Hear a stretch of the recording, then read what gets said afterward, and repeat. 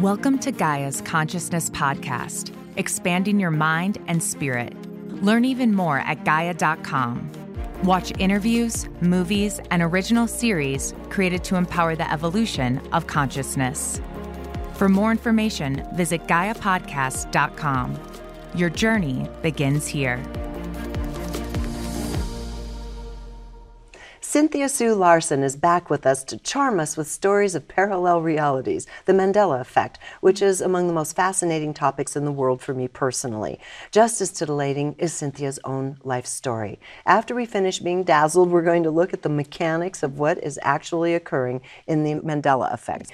Thank you so much for coming back, Cynthia. I just can't get enough of this because I'm trying to get my mind around it. And to me, I have to see how it mechanically works. Yes. You know, it has to make sense. It doesn't matter if it's quantum. You can still see it in your mind's eye if you can understand it. Right. Right? Exactly. Okay, so first of all, I want to go to, we didn't do this before. I want to go into your childhood a little bit because we know you, Berkeley, loads of, letters after your name, this amazing human being academically, who has, for the last 20 years, involved yourself in the study of parallel realities or the Mandela effect, right? Right. So, a different kind of person would do that than your normal, graduate, right? Right. With high degrees from Berkeley. So, let's go back to when you were a little kid, because I was watching one of your pieces and I thought, I didn't really know this about you. I didn't know any of the details, just that you were different. But this one really got me. When you were 5 years old, you envisioned reality as kind of a web of consciousness. That's not a normal 5-year-old perception of life. Right. This is much deeper. It comes from, I guess you could call it an awareness of who I am intrinsically that was with me. I didn't lose it when I came into this life. So you're right. It absolutely makes me different from most people. Just seeing that we are so interconnected, that this is tied in with my purpose, my passion for being part of uplifting this web of consciousness. Because this vision came to me just like a knowingness, like this is what I'm here to do. This is, remember, I have a purpose here. Because I was having some doubts about why I was here. At 5? Yes. I was just trying to score cupcakes. Oh my gosh. I felt like I was noticing people they'd have one thing that they're saying, that they're expressing with their minds and their voice. They'd have something else in their heart, and then there's yet something else going on in their subconscious. And you could see all those levels? Yes, I could feel it. It felt very jarring, very jagged energy. Not everybody, but a lot of people. It was the norm. Everywhere I looked, that was considered normal. So I felt like I remembered the peace, the love, the joy, the reverence before I was born. And because I remembered that, it made me what you might call sort of a flight risk. Yeah. Like, I remember how good it was. Do you remember your birth itself? And not whether clearly, you had no. any, or even right after, whether you had some second thoughts? No, it's not so much that. I don't really remember that. And I just remember good feelings. I had a good family. So I'm not saying anything bad about my parents. Yeah, no, just life on Earth. Life on Earth. Yeah. That was traumatic feeling for me. And it took me many years to feel like, well, I don't have to stay here. I could go back to that feeling of heaven, that feeling of paradise where we all know that we're connected. We remember it. We remember how much we love everybody, how much we love everything. And so that's our essence, our core. It is our essence. And you just came in living your essence, right, and remembering your essence, yes, and not separating out from it. Yes. And that's called being born awake, basically. Right. I mean, that's very different than what people call being woke, which is political. That's a different thing. Political correctness. No, that has nothing to do with being awake. No. Yeah, and Completely. I love this. Okay, so I have a couple things written down now. One of the things, and we'll go before all the Kundalini awakenings and all that sort of thing. Yes. When you were a little kid, you would look out the window at the rain, yes, right? And you just play with your thoughts, and the rain would play with you. Right. So I could think stop rain, and it would instantly stop, and think start rain, and it would start. And it was going back. I was just playing with it like you'd play with your blocks or a toy. And I thought, this is so much fun. And I wanted to share it with my mom, like when you build a tower of blocks. And Right. like, hey, look at this. So I ran to where she was, and I could see as I started to explain what I had in mind, that sort of a shutdown reaction. Like, oh dear. But it's a typical reaction when a child says, watch this, I can start and stop Were the you rain. able to stop and start it for her? No, not with her. Yeah. And that was... Because of her, the negativity, not negativity, It's the not- lack of belief. Yes. Yes. Exactly. And at that point, I was just a child, and I didn't Right. understand any of it. Was an awareness of, it matters who you're sharing these things with. So then I recognized, let's not mention the other things I'm seeing energy-wise. I would bring them up occasionally, especially to my mom, who was the most open besides my grandmother in my family. But otherwise, I realized these topics are not for polite society. What kind of other things were you seeing as a little child? Oh, dark, scuttly things, because I grew up in a house that was not spiritual per se. My dad was an atheist, my mom was an agnostic, and so I would have nightmares from these scuttly things. When I would fall asleep, they'd try to pull me down. I'd start flying and they'd try to pull me down. What do you think they were? That's a good question. You could think of it as thought forms, discarnate dark- entities. Yeah. To me, it's just like house Yeah. dust or things Yeah. that you don't want in your house. Right. So when you do energy clearing, it's like vacuuming and scrubbing, but you want to do that for your house. You want to keep your home clear. Do you actually do that quite a bit? Absolutely. Clear your space quite a Yes, bit? yes. I always forget, and then I'll notice things and kind of see where they are and think, oh my God, I haven't done that in ages. So that's that for all of us. That's just a good practice. It's a good practice. to clear Even our if they space. can't, if you think I don't see anything, but you might feel it. You might yeah, feel yeah. like, yeah. Well, so how do you do your clearing, by the way? We're going tangential for just a moment. Something everybody can do is I do something super simple. I take a glass of tap water and just a little teaspoon of salt, and then just change it every couple days. That's what you need if you're feeling like I can't even do anything. Like Right. things are bad, and it's so bad I don't even know how to do my regular practice. And the salt water will draw the It does. the negative It energy creates- toward it? Or? Yep, it's like it's a crystalline attractor for all Yeah. that stuff. And then just dump it down the drain, replace it every couple days. So that's easy, simple. Interesting. Can the entities not resist the salt, or Pretty- what is it? It creates. It just gives A me some field breathing that's- space. Yeah, yeah. it does. So then you can kind of get your bearings and get back on track with whatever your spiritual practice. Interesting, because we know is. that salt is cleansing It even is. in the human body. Right. Okay, so did you ever play with the rain, for example, to the extent it's like you wanted to go out and do something, it was raining? Did you ever make it stop for your own use, or just where you were only playing with it? I pretty much only played with Yeah. it. Yeah, because I actually think that there's some bigger picture than what Yeah. I think might be best. Right. That's why I like to ask how good can it get for all of us, for the best for all concerned. I know that if I focus on myself, that's going to be very short-sighted. And so So you know that there's a purpose there for the rain to be there, even Yes. as a little girl. Don't try to stop it. Right. It's supposed Right, to right, be right. there. Yeah. The other thing you would do is help, quote, jumpstart, as your family's old Chevy, Yes. or a television that had gone on the fritz. Let's talk about that for a little bit. Right. So this is now, I was keeping things kind of under wraps to myself, but I noticed that I could feel love for something like our car. And my dad, who was an atheist, he'd be he's an engineer, civil engineer. So he's thinking very left brain, very analytical. The starter's not working. And then he'd start doing what dads do and getting a little grumbly and saying things that maybe should be better not said. But when it starts getting like that, then I would realize I can just feel my love for this car, and I can hear the sound of it starting and feel the purr of the engine. And so I just feel in alignment, I could do this, just that state of pureness of intention, heart, just all of me intending this. And it would start. And I'd do that. Then once it started working so smoothly, I would do this regularly. I think it's just so sweet, because it was your actual innocence and sweetness and goodness of heart that was permeating the material world. Right. Now, what's that tell us? It was love. You just simply Right. permeated the field with love Right. that changed the material conditions of whatever it was. Absolutely, yes. So what's that? What's the big message there? That's the big reveal. It's huge. It is. Because I think a lot of us get caught up in what it seems like it is. The situation may seem bad, like this car, the starter's going out, we should get it replaced, or we're stuck, or whatever these thought patterns might be. But we don't need to go there.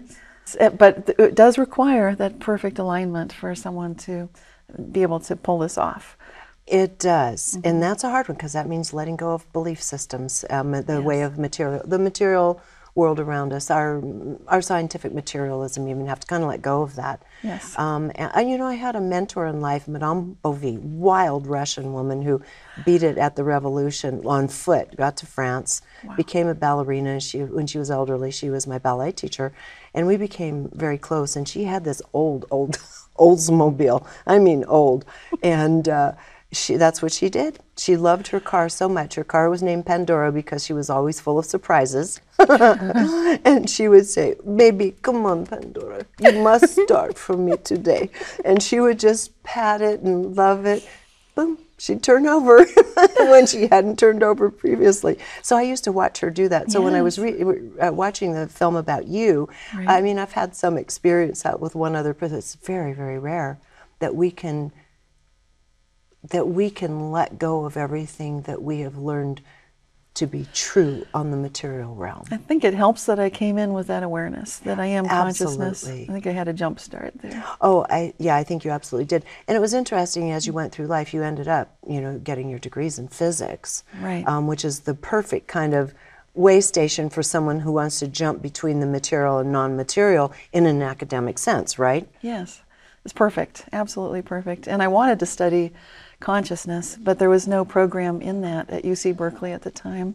So I took as many psychology classes as I could. Right. And then, of course, quantum physics was my favorite thing. Right. Absolutely, because that's where all this stuff plays out. Yes. So let's go back to your childhood a bit. Your parents, you traveled quite a bit. Yes. Family traveled, they traveled to exotic places. There was a headboard. Was it a headboard or a piece of furniture of some kind? Yeah, coffee tables. Coffee table that they were and a writing bringing desk. back. Yes. Okay. And so you remembered that they made a deal with the person that had made it for them, right? Right. Or had made it that I they were saw going to them send promising. a picture. Yes, Let's I was talk there. about this. Okay. Was this your first real kind of awareness of, even if you didn't know what it was, but experience of the Mandela effect? I think that possibly was the first one where I could see that consciousness was changing in groups of people, that the physical history of events could be quite different. So tell us what happened. So what happened is we were traveling to Kashmir, and there was a place that we stayed, very beautiful place called Dal Lake, and there were houseboats that we rented one. We were staying and visiting the various craftsmen that are there with beautiful wood carvings, carpets, that kind of thing, where they hand stitch everything.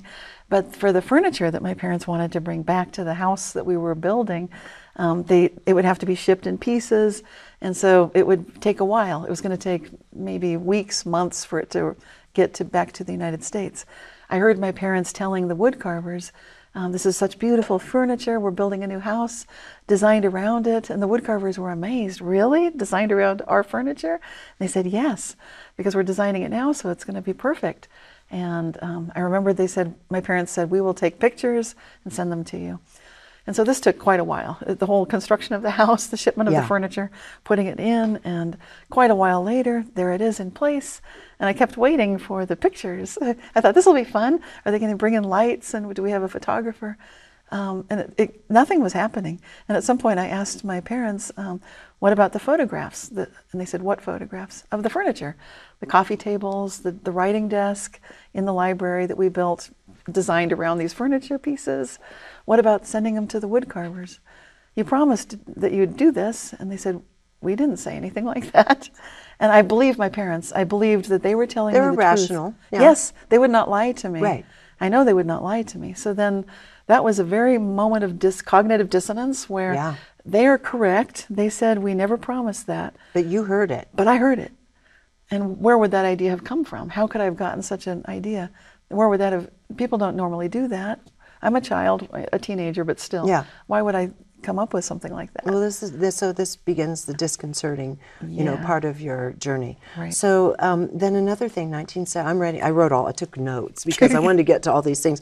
1977, a radio song came on. Yes. And they said, and basically, This is brand new. Right. Playing for the first time. A brand new song. And I was so sick of that song. I thought, oh my gosh, not that song. I wish I remembered now what it was. Yeah. But I was so upset about the whole experience. Because you'd heard it so many times already. You know when you get radio burnout on a song? Like, not this again. Can we please stop playing this? And why would they say that? So I just thought it was so odd. Do you think that it was a parallel timeline or reality? Or was it that you might have been actually hearing into it while they were creating it? You were hearing it through the ethers. No, this is different, because I do hear songs Yeah. before they come out. That's a different experience. So tell us the difference in this. For me, the difference is when I hear a song, it's kind of in the background, then I start craving, actually. It's like when you're thinking about a favorite food in a place you travel to, and you're craving it. Yeah. That's the difference. And then when it finally comes on, like, yay. Whereas if you're actually hearing it to the point like, oh, let's change the channel. Yeah, I'm sick of it. I've heard this too much. Talk about overplay. And then they have the nerve to say, this is the first time we're playing it. Yeah, the nerve. The nerve of them. Okay. And I'd ask my friends, have you heard this too? And they didn't know what I was talking about. My sister didn't know. My best friend didn't know. So that was also interesting. Very similar to the furniture experience. So I'm experiencing a reality that other people are not. But I know that I'm not making it up, and I believe the radio announcer, because they were so thrilled. It's our first time to play this wonderful song. Right. I wish you remembered what it was I do too, but I was that's so okay. annoyed. Yeah. So then shortly after that, you met your future self one day. I did. Okay, let's talk. Now that's a lot of people would want to dial into this. Yeah. So it's kind of an experience where time is not linear, and you can see that something else is going on. I had been dozing off, so I was in a sort of a hypnagogic state right between waking and sleeping, and I saw a woman who looked just like me but older, maybe about the age I am now, walking, sort of floating out of my mirror closet doors that filled, it was across a whole wall. She sort of walked right out of the mirrors, sort of float walked, like she wasn't totally there, thinking thoughts to me, like, hello, and I'm startled, like, what are you doing here? And she sort of float walked over to my roll top desk, and she's very soothing, saying, I'm just here to just talk with you for a little bit. I can't remember exactly what she said, but I'm talking out loud to her. I'm about 16 years old, and she pulls out the drawer of my roll-top desk, takes something, closes it, and then she floats away. And the whole thing was quite strange. Do you know what she took? I did the next day, because I went to check that drawer, like, what was that? And those were some letters from my boyfriend who'd written to me. And they were gone. But I thought, she couldn't have taken them. That's crazy. And so I accused my sister, you know. Of course. She's convenient. Yes. Makes sense. It had to be her. And she was indignant, like, no, I did not do that. So I thought, wow, maybe that really happened. And right after my future self came and got the letters and left, my father knocked on the door and came in, like, is everything okay? I heard you talking. Are you, like, everything's fine? And I didn't realize the whole thing was so weird. I didn't know what to say. Like, something strange just happened. But how do you explain that? How do you explain it? And why'd she take letters I don't from know. her boyfriend? Maybe to show that time is not linear. That she could reintroduce them later or something? Yeah, maybe so. I still haven't seen them, but I still saved the piece of furniture, the roll-top desk. So if the letters do show up, that'll be interesting. Okay, let me just, before we go on, because I want to go on to your the cat named Ashes. Yes. And go, because that starts blipping in and out of timelines, life and death. But the hypnagogic state you're talking about that we slip into, right. On a personal level, I'm just noticing more and more how visceral and crazy that is, in that, in my case, I barely close my eyes, but I'm not asleep, I'm fully somewhere else. I'm with people somewhere in the world, or maybe listening in on a conversation of other people at a dining table. I'm kind of all over the place, but I'm there. This is not crazy stuff before I go to sleep. So in that kind of situation, assuming other people are experiencing this too, what do you think's going on there? That's a good question, and I don't know. Because it almost never has anything to do with me. I'm just in other people's lives. I just blip into their reality. Right. Well, part of what I suspect might be going on, I don't know for sure, but it feels like that web of consciousness that I saw, where we are connected with one another. So when you're starting to fall asleep, then you return to that awareness. Like when you're between lives, then you can think of someone and they're right with you. Yeah. And we can do that when we're right between waking and sleeping. Yes. And I think that I wanted to bring it up because everybody goes through that state of awareness, and maybe to just start I didn't pay attention to it for a long time, and then what happened is my husband was talking to me as I was starting to drift off, and I started talking to him like he was one of the people I was with, and he thought, where are you? And started asking questions. And so I started paying more because I had him there, I started paying more attention to just how quick and vastly different those realities are. Yes. And so anyway, so we all need to just pay attention when we're crossing over, because there are clues in there.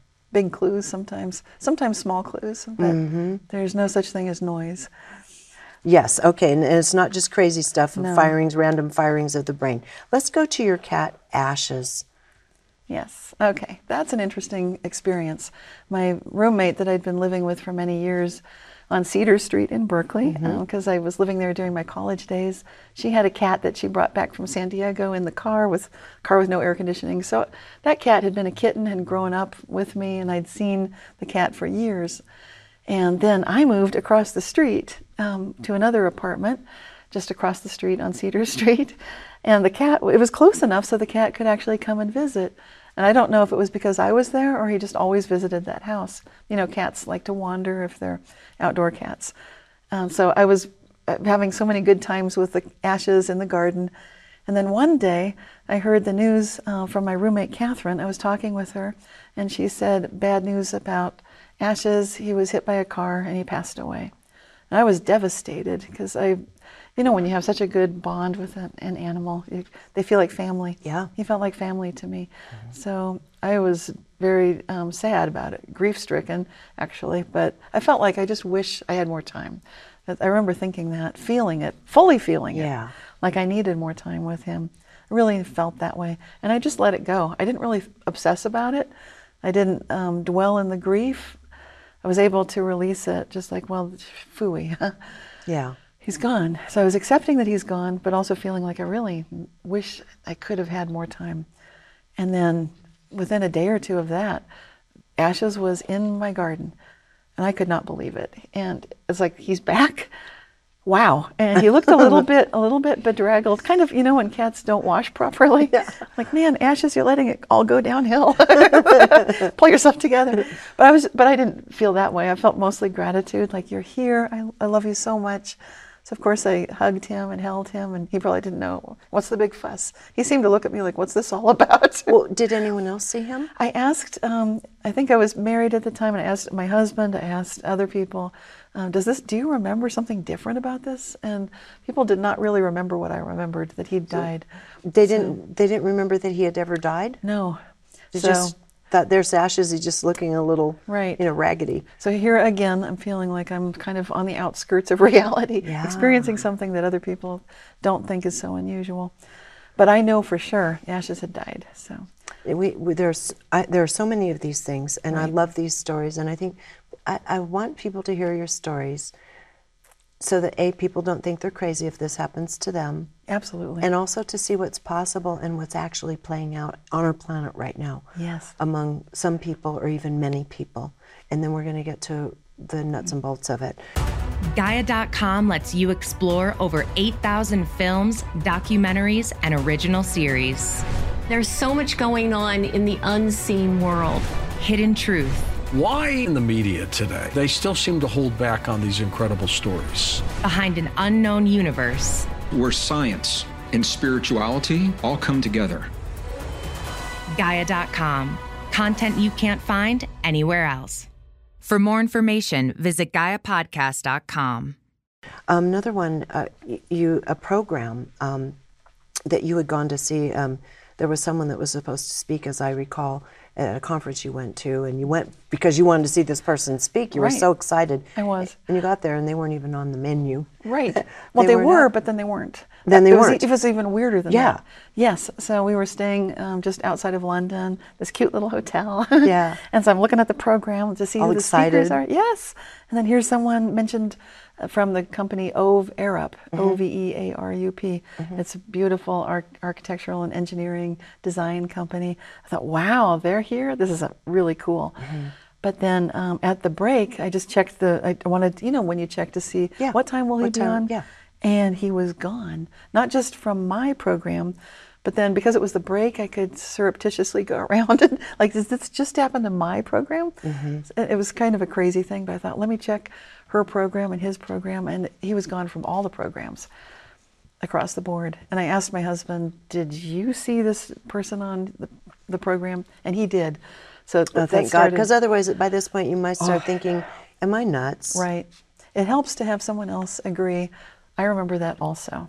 Did you have a lot of times when you didn't have that agreement or other witnesses, did you think maybe it's just me, No, I still felt like it's not just me. I know what I saw. I trusted myself. Yeah.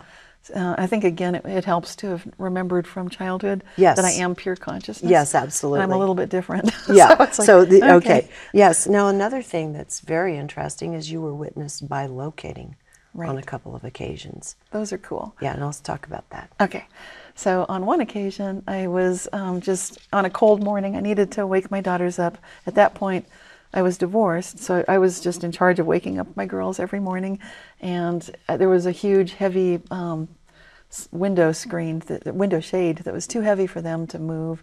So the normal procedure is, and I'm daydreaming it. I wake up, but I'm thinking, I don't want to get out of bed. It's too cold. Yeah. I'll just stay here a moment.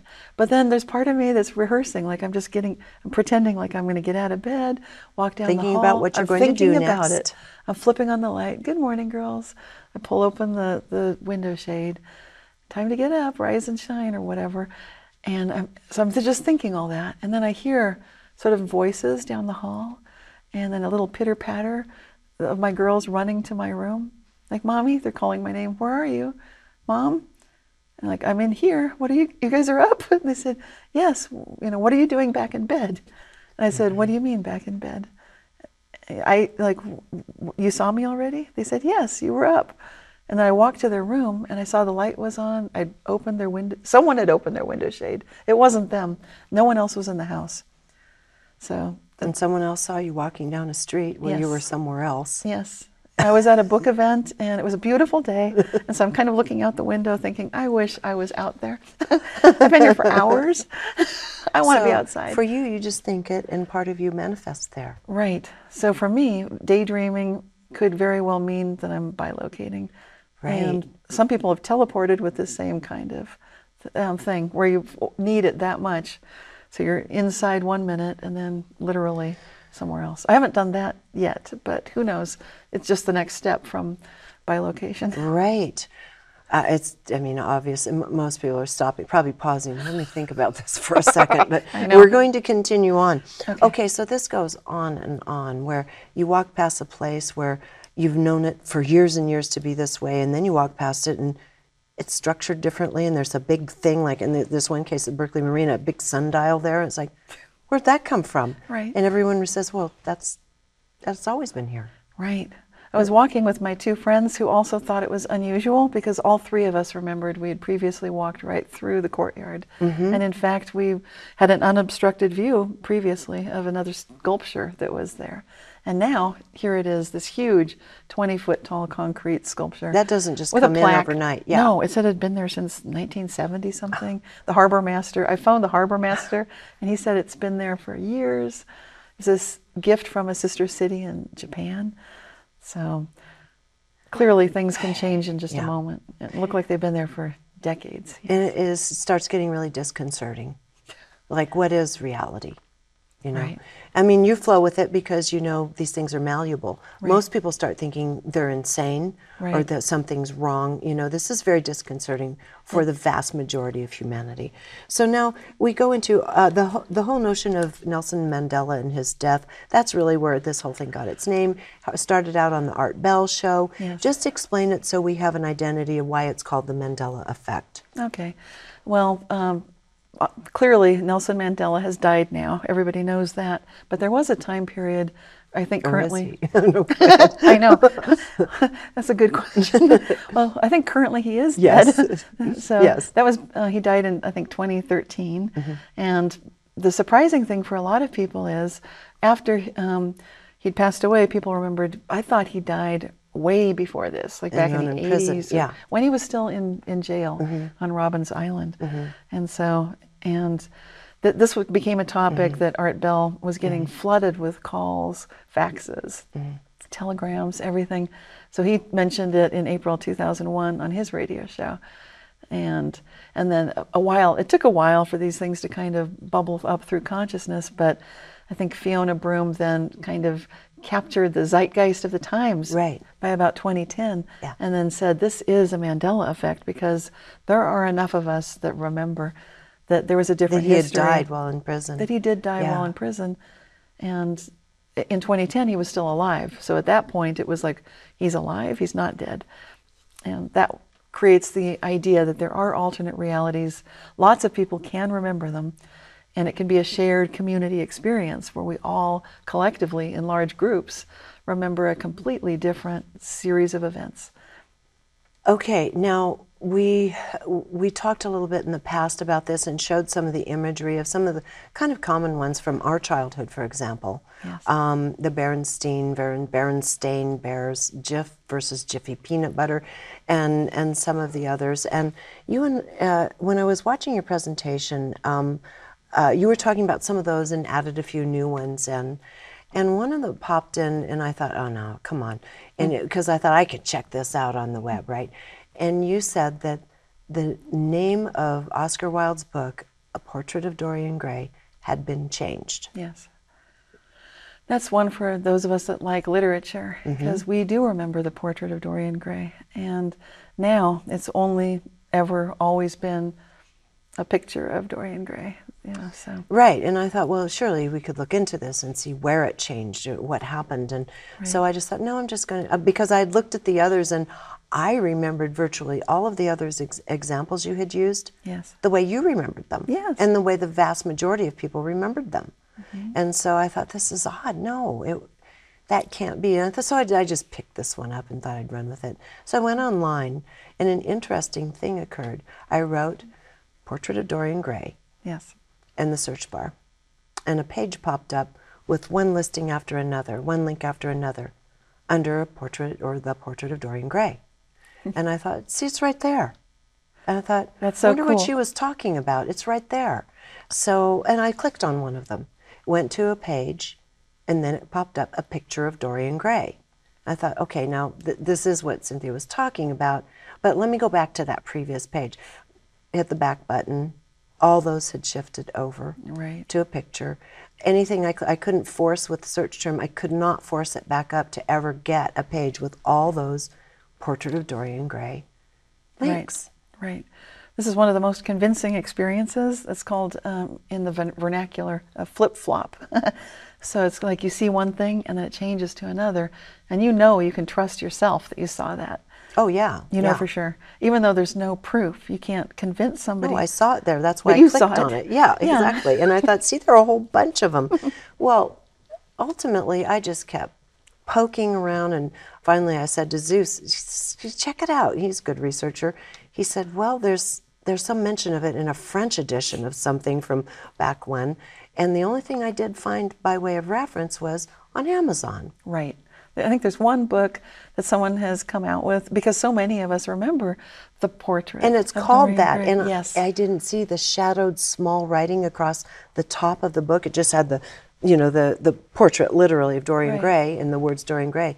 But so I thought it said a Portrait of Dorian Gray. And in fact, I ordered the book, and then I looked closer because it was so shadowy. It was too a picture of Dorian Gray. Every single thing he found, like what you're talking about, 1945 editions. The name is now a picture of Dorian Gray. Right.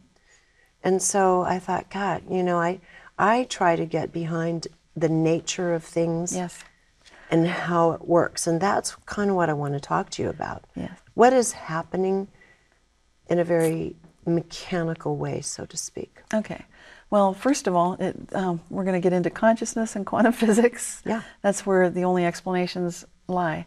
And it's not a cheat to go there, because actually we've known that's where it's playing out. That is where it's playing out. And even Max Born said that there's no way that we can consider even the material solid things like this table as being anything other than probability waves, because Right. all of matter is energy. So where this is playing out, as I see it, is reflective cognition, which is an idea of the way that we pay attention. The way that we pay attention and the levels that we pay attention are everything.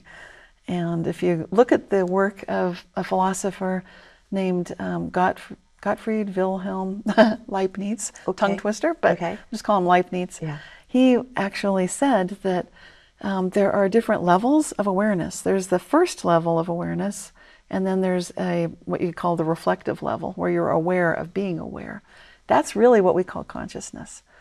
So, and when you tap into that, that's where you can start witnessing these kinds of reality shifts, whether it's starting a car where the starter doesn't work, or any of these examples that we've talked about. Well, you said this, that we are not a single operator. We think we have one mind, we remember from one place. Right. But what you say is very true, because you bring in the notion we are a combination, a complex of conscious mind, subconscious mind, superconscious mind, soul. All these dimensions of mind are operating in a single moment, but we're only aware usually of one of those. Right. And so this is where the awareness, how you are paying attention, makes the difference. When you remember, oh, I am all of this. So it's just the difference between thinking, like a little child might be saying, I want a cookie, I want an ice cream. Right. But then when you tap into the fullness of your being, you're in a different state of mind entirely. Yes. So let's go back to Dorian Gray. Right. How does that collective memory, you have a collective memory and now a changed material reality. What happened? What happens there? Okay, well, what I look at again, I go back, of course, to quantum physics, because there you can see the way things are working, not just on the quantum scale, but on all scales. So quantum physics is the universal set. This is our true reality. And within the realm of quantum physics, we know we are entangled with others, like that web of consciousness is entangled. So all of those of us who are sharing intentions, maybe to see how good it can get, to desire to see an improvement of consciousness on the planet, we're connected. We're very much connected. And those of us who have those intentions are definitely at this time observing huge changes in physical reality. Absolutely. I guess the question would be, there had to be a mind somewhere, right? An intention or a consensus that for some reason a portrait of Dorian Gray was maybe outmoded, outdated, that maybe the word picture would serve better. I'm saying, you see what I'm saying? Yes. Where in there did something spin into motion, or was something placed into motion that then could go and change our quantum physical reality? Exactly. Well, this is a question that came up at our Mandela Effect conference that happened. The first one was in Idaho, and we had talks. Many of the speakers talked about how you can look deeper to find the message in such a shift. Right. So then you could ask the question, what is it about the change, like you suggested, from a portrait to a picture? And I think you're right. There is much more awareness now of what a picture is, because we have cameras, we work with pictures. We don't typically get a portrait done of someone. Right. With a portraits paintbrush. are of the past. Some people still paint them. But for the most part, Yes. that's a thing of the past, where PICs, P-I-C, Everybody takes P-I-X, P-I-C-S, Yes. all of that. Everyone knows what a picture is. So somehow, in the zeitgeist of our modern consciousness, It's we more accurate. relate to the word picture. We do. And so our kind of relational mind impressed a new physical reality on that. Right. So you could consider it closer to truth, and that's what a lot of these Mandela effects, if you look deep enough, you can start seeing, oh, that is deep, closer to truth. That is a revelation of truth. And so I think that's the part that I think always kind of got me, is what would drive that. There has to be an intention, and there has to be a thought form to allow anything to magnetize toward it, to shift physical reality. Right.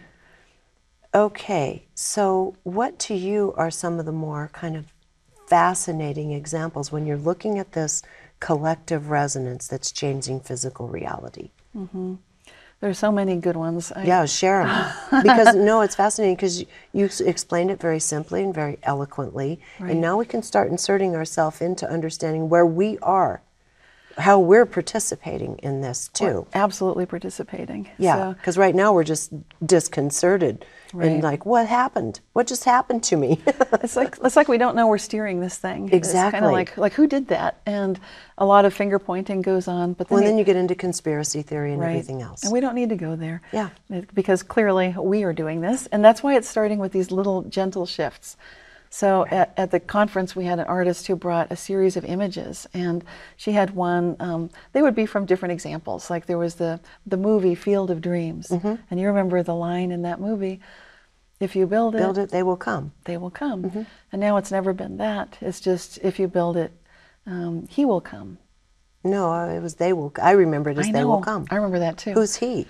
Well, that's the question. Like, Oh. what does that mean? Right. And how is that a deeper truth? Right. Then they. Right. Yeah, exactly. So, yeah, that's interesting. But then you can take it to a spiritual Level, yeah. I can feel like, well, there's a oneness coming together. Yes. There's more of a we. There's more of that cosmic consciousness. If you believe in Christ, you could say the Christ consciousness. So whichever approach is meaningful Right. for you, but you can find that. And I think that's really cool. And then she had a fun one with the Jiffy peanut butter. Yeah. And it just... That one, I was debating someone over that one. Oh, really? Yeah. Because now it's only been Jif. Yeah, no, it was Jiffy peanut butter. I remember that too. Yeah. But you can ask, how is Jif closer to truth? Like, how is that closer to truth? Okay, so that should be our first question. Yeah. It's a way to look for the goodness, the soul, the spirit of what is this? And how is it closer to a revelation of a deeper truth? Back in a jiff. Yes. Applies quickly. Jiff is Spreads fast. quickly. Jiff Yes. is fast. That's you know? right, It's a right. fast little treat. Okay. Exactly. Okay, Jiff. So what for you personally in your life of all these things happening and that you've witnessed, not Right. just these ones that we know of that we can see graphically, Right. have been some of the most profound in terms of getting to that big question? Oh, boy. Well, it's hard to just pick one or two. I've had Just so pick many. whichever ones fly into your mind right now. Well, last night, I just took the last 24 hours, I met a friend because I don't see her often, but I'm in Boulder, and we were talking about heaven on earth. And I said, well, it was such a great conversation. So I thought, let's take a picture together. I moved my chair, and then suddenly, out of nowhere, a rose appeared. A little beautiful, real rose, not plastic, real, with a gentle fragrance, and it's just this beautiful coral pink. It's so cute. And I said, where did this come from? But we've been talking about heaven on earth, so I think this is a very refined, the rose is very refined. Its scent is among Yes. the most refined in our physical domain. yes, So the beauty of heaven yes. showed itself as a rose. How beautiful. So that just happened. But for me, it's like every day. So, but these are, I think the everyday ones matter, and that's Yes. like something out of nowhere. Like, but people get these, and often they'll dismiss it. They'll say, well, that couldn't have been a rose from nowhere, and start doubting yourself. Yeah. But I think these things do happen to everyone. Well, and also different outcomes. There was one point in there, it reminded me, people being teleported to safety. Yes. Okay, so I remember, well, I kind of don't remember, I was drowning in the Truckee River, right? Oh, wow. And I knew I was drowning. I was Yes. trapped under a mossy log, and I couldn't get any traction, and I could see, it looked like the water, the surface was only a foot or foot and a half above me, but I was trapped and couldn't move under this log. It's terrifying. And I thought, Yeah. to die when there's the daylight, there's the air. And I just thought, what a shame. And then everything blacked out. And then, I don't know what happened. You could say because I blacked out, my body went limp or something. But the point is, I was way down when I came back to, way down river. And I thought, where am I? What happened? I should have drowned. I've been underwater this whole time. Right. And I popped up, and my partner at the time was freaked out, had run down the river, was looking for my body and Oh, my everything. gosh.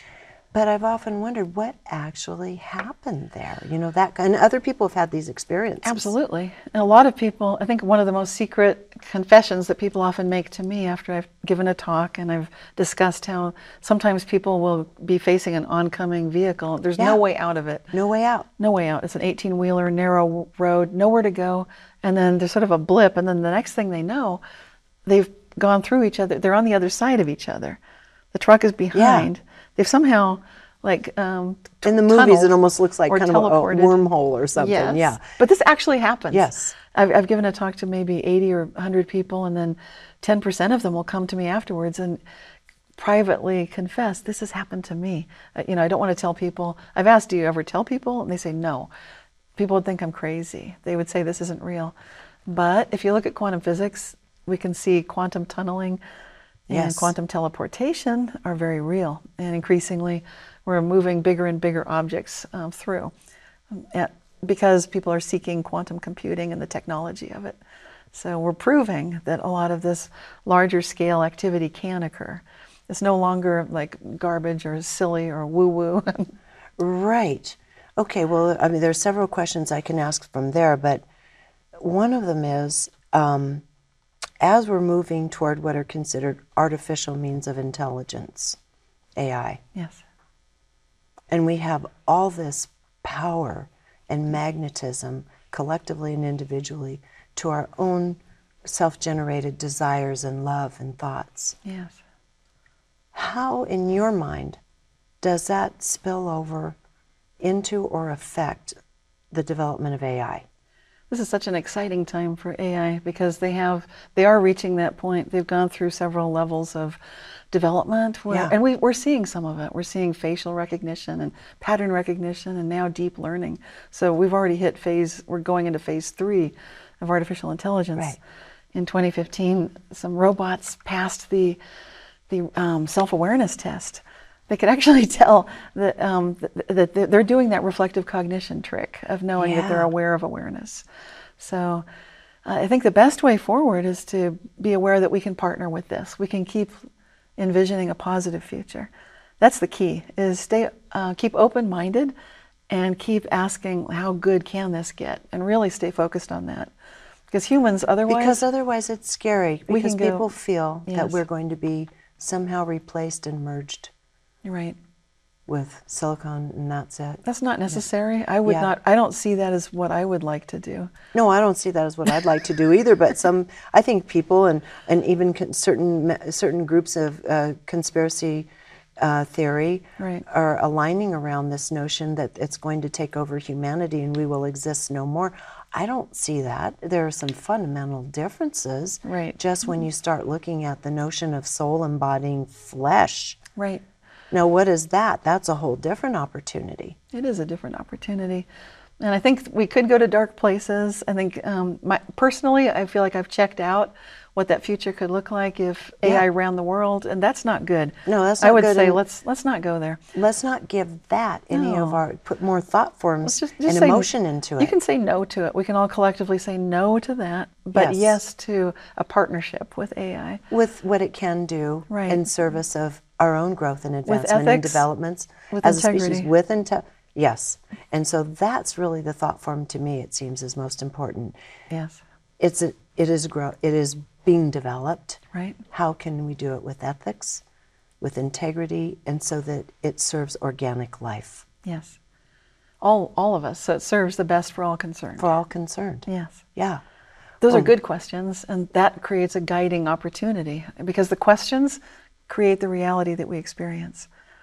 Because at what point, I mean, if we are collectively creating these shifts in parallel realities, these parallel realities are creating shifts in our own perception and timelines and so forth, and if artificial intelligence is developing self-awareness, at what point does that original thought come in and does the creation process start? Those are good questions. And again, I can't really say. I think even the researchers, I've talked to some of them, they don't know. So it's we're in a very strange new world right now. We are. So we're just putting that out there, that put that love around it, put that desire for ethics so we can work in partnership around it, instead of just saying, no, you can't advance us on this scientific level because technologically it is moving on. It's like cell phones are here. Cell phones are here, yeah, exactly, for good or for bad, but right? Ideally, we would use them and we wouldn't let them run our lives. Exactly, exactly. So now let's go back again to your thoughts on the most incredibly juicy, interesting frontier of the notion of these parallel realities. Well, I think the big news in 2019 had to do with recognizing that we don't have objective reality. There isn't just No one. such thing. There's no such thing. This is a big idea. This is very big, and this is from the world of science. It is. There is no objective reality. Yes. It's like, and that we're still trying to win arguments and debates with each other over what happened, Right. and now it's being validated. There's no objective reality. That's right. And it could be scary for people. Could be freeing. It could be very freeing, yes. And so the idea came from the work at the University of Heriot-Watt in Edinburgh and also University of Vienna, Austria. And what they did is they did a version of the double slit experiment, which I think people have seen that. Yeah. Yeah. And then with two observers at that same place, same time, trusted observational devices that came up with two very different observations of the experiment at that same place and same time. So there we go. That's proof. That's the proof that we're talking about, that we are not living in objective reality where there's only one thing happening. Now, this whole conversation has been about that. So we already know that, you and I.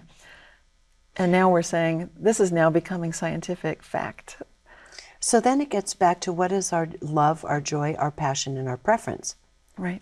If we're not living in objective reality, then how good can it get? Yes. And that's what you always say, which I love. I love that about you. How good can it get? Right. And that should be our question, because we're not a slave to anyone else's perception of anything. Right. Even though we may have a shared common experience here today, for all we know, by the time this is edited, it won't be this at all. We just don't know, right? Right. So we can only, the best a human being can do is to intend for the very highest outcome and fuse it with love. With integrity. Fuel it with love. With that ethics and integrity. And those words are not used much. They used they're to not. be. Oh my God, thank you, because that's really where I'm at on all of this. Yes. Is people are so confused. How do we know what's true? Because right now, you know, our country is in a bit of a tatters, and people are fighting with each other, and everyone's saying, yeah, but I just don't know what's true. I don't know who to believe. Right. No, this is a really big moment in history. I don't know what to believe, because there is misinformation, intentional disinformation as well, that we're all trying to contend with and being bombarded with data. And literal different subjective realities. And different subjective realities. Which is a fact. So in a situation like this, I mean, my feeling is you got to find your way back to your heart and your own system of ethics. Right. And that has a kind of morality, not a preachy morality, but it has to do with what's generated from the heart in terms of what truly is beneficial versus not. And I think we know that on a deep level. We know that to live a good life, you can trust your heart, you can trust this, just doing things that are good right where you are, in your home, with your family, caring for others that are close to you, and just being a good person. And people, I think sometimes if you look at the news, you might feel like, what difference does it make? How can that change the world? Absolutely, it can and it does. Absolutely. I agree with you 100%. And while all the craziness is going on, I just keep saying to people, and that I talk to people on all sides of all these issues, and I say, yeah, but if you just go back to, look at life through the lens of what feels like it's right to you, what's goodness. Yeah. Does this measure up? Right. If it doesn't measure up, there's your answer. And I know you're hearing all different stories about it, but if it, on a feeling level, isn't measuring up, that's your starting place to find truth again. Right. It starts here. And if it doesn't feel right, remember that you can change the way that you're paying attention. Exactly. You can just take a deep breath. Kind of, sometimes something I'll do is just feel like, okay, these are probable realities around me. I'm just going to kind of roll it a bit, like you're scrolling through your cell phone. Just kind of, I'm going to scroll through this. Oh, there we go. This feels much better. Yeah. I mean, and people could say, wow, what an interesting person Cynthia is, and you are. But also you practice what you know to be true, because you came in still integrated. Right. Where most of us were disintegrated. And then I got enculturated or whatever with our society. But you didn't forget. So you actually know how these basic mechanics work from those higher extraordinary levels. You actually know of what you speak. But this is something we can all do. We can, when you walk down the hall and you're trying to find something, and it's almost like you went through a vortex or a portal, and you're like, what happened? And then you come back like, what was I looking for? Yeah. Well, you can use that. You can use this experience of going down the hall. And like, if you don't know what I mean about scrolling through, that's okay. Yeah. We all know what it feels like when you go down the hall to get something and you can't quite remember what you were doing. Right. play with that, because that's perfect. Just imagine, like, whatever the situation is you want to change, I'm going to walk down the hall with it and I'm going to come back and it's going to be a different reality. Yeah, and oftentimes it is, and oftentimes the information blips right back in anyway. That's right. Right? That changes. That's right. So I think, I mean, to me, the beauty of conversing with you over this is not just, I mean, I wanted you to get to the mechanics of it, and that's really good. I'm glad we did that. But our participation and responsibility within it, everything we're seeing around us, whether it's by default or not, or whether it's by old programming and old beliefs, we're just seeing extensions and fragments of our own thoughts out there playing out and reflected back to us. That's right. And it's hard to see it sometimes because it's easy to fall back into, they did this to me, or they did this to us. But So it starts from inside. You're right. And it's and to keep that love and enthusiasm, Yes. and that choice, Yes. that choice toward a higher and the highest and the best outcome for all. Right. Because some people would say, "Oh, she's a dreamer," or you know, an idealist, and all these different things in a harsh, cold world that we're in today, where you got to be pragmatic and you have to do your deals with the devil sometimes. I say not. You do not have to do your deals with the devil. Thank you. I love that about you. That's so. Well, I love that about you. Yeah. I think that's why we get on well. But we do not have to do deals with the devil. No, you don't. You don't. You absolutely do not. I think that's the key, when you recognize you can do your own thing, like you did, and you write about it in your wonderful book. I love that. Thank you. And thank goodness for Most that. people don't know I even wrote one, but it is. It's just my experience of awesome. what it's like to go through and pick up on the opportunities life presents, even if they're awkward in the moment, even if they're uncomfortable. Right. If you just say yes to that voice, that goodness in yourself, Right. amazing things happen. And That's that's right. why I wrote the book, was just for fun, really. But it's a perfect example Yeah. of you can walk away from things if they feel like that's not right, and you can feel that something better is coming, even if you don't know what it is. That's often true. Like when you ask that question, how good can it get? Yeah. I find that I'll get things I needed that I didn't even know. No, that's the that I thing, needed. listening to that part. Yes. Listening to this multidimensional voice inside us. There's nothing wrong with the conscious mind to keep us from running out in front of a car. You know, Right. we need every part of our mind to work together, but we can't have the more fundamental, dense part running the whole show. There is a greater consciousness. Yes. And we all have access to it. We do indeed. It's been absolutely wonderful sitting with you. I just love being in your presence. There's so much light there. And thank you for sharing this from a higher perspective of someone who didn't forget, who never disintegrated. Thank you so much. You can find Cynthia's work, Reality Shifts, on Amazon and other booksellers, and keep an eye out for The Mandela Effect Society in the future. Until next time, thank you so much for joining us here on Open Minds. Thank you for listening to this episode of Gaia's Consciousness Podcast. Learn even more at Gaia.com and watch interviews, movies, and original series, all to empower the evolution of consciousness. For more information, visit GaiaPodcast.com. Gaia. Watch, belong, transform.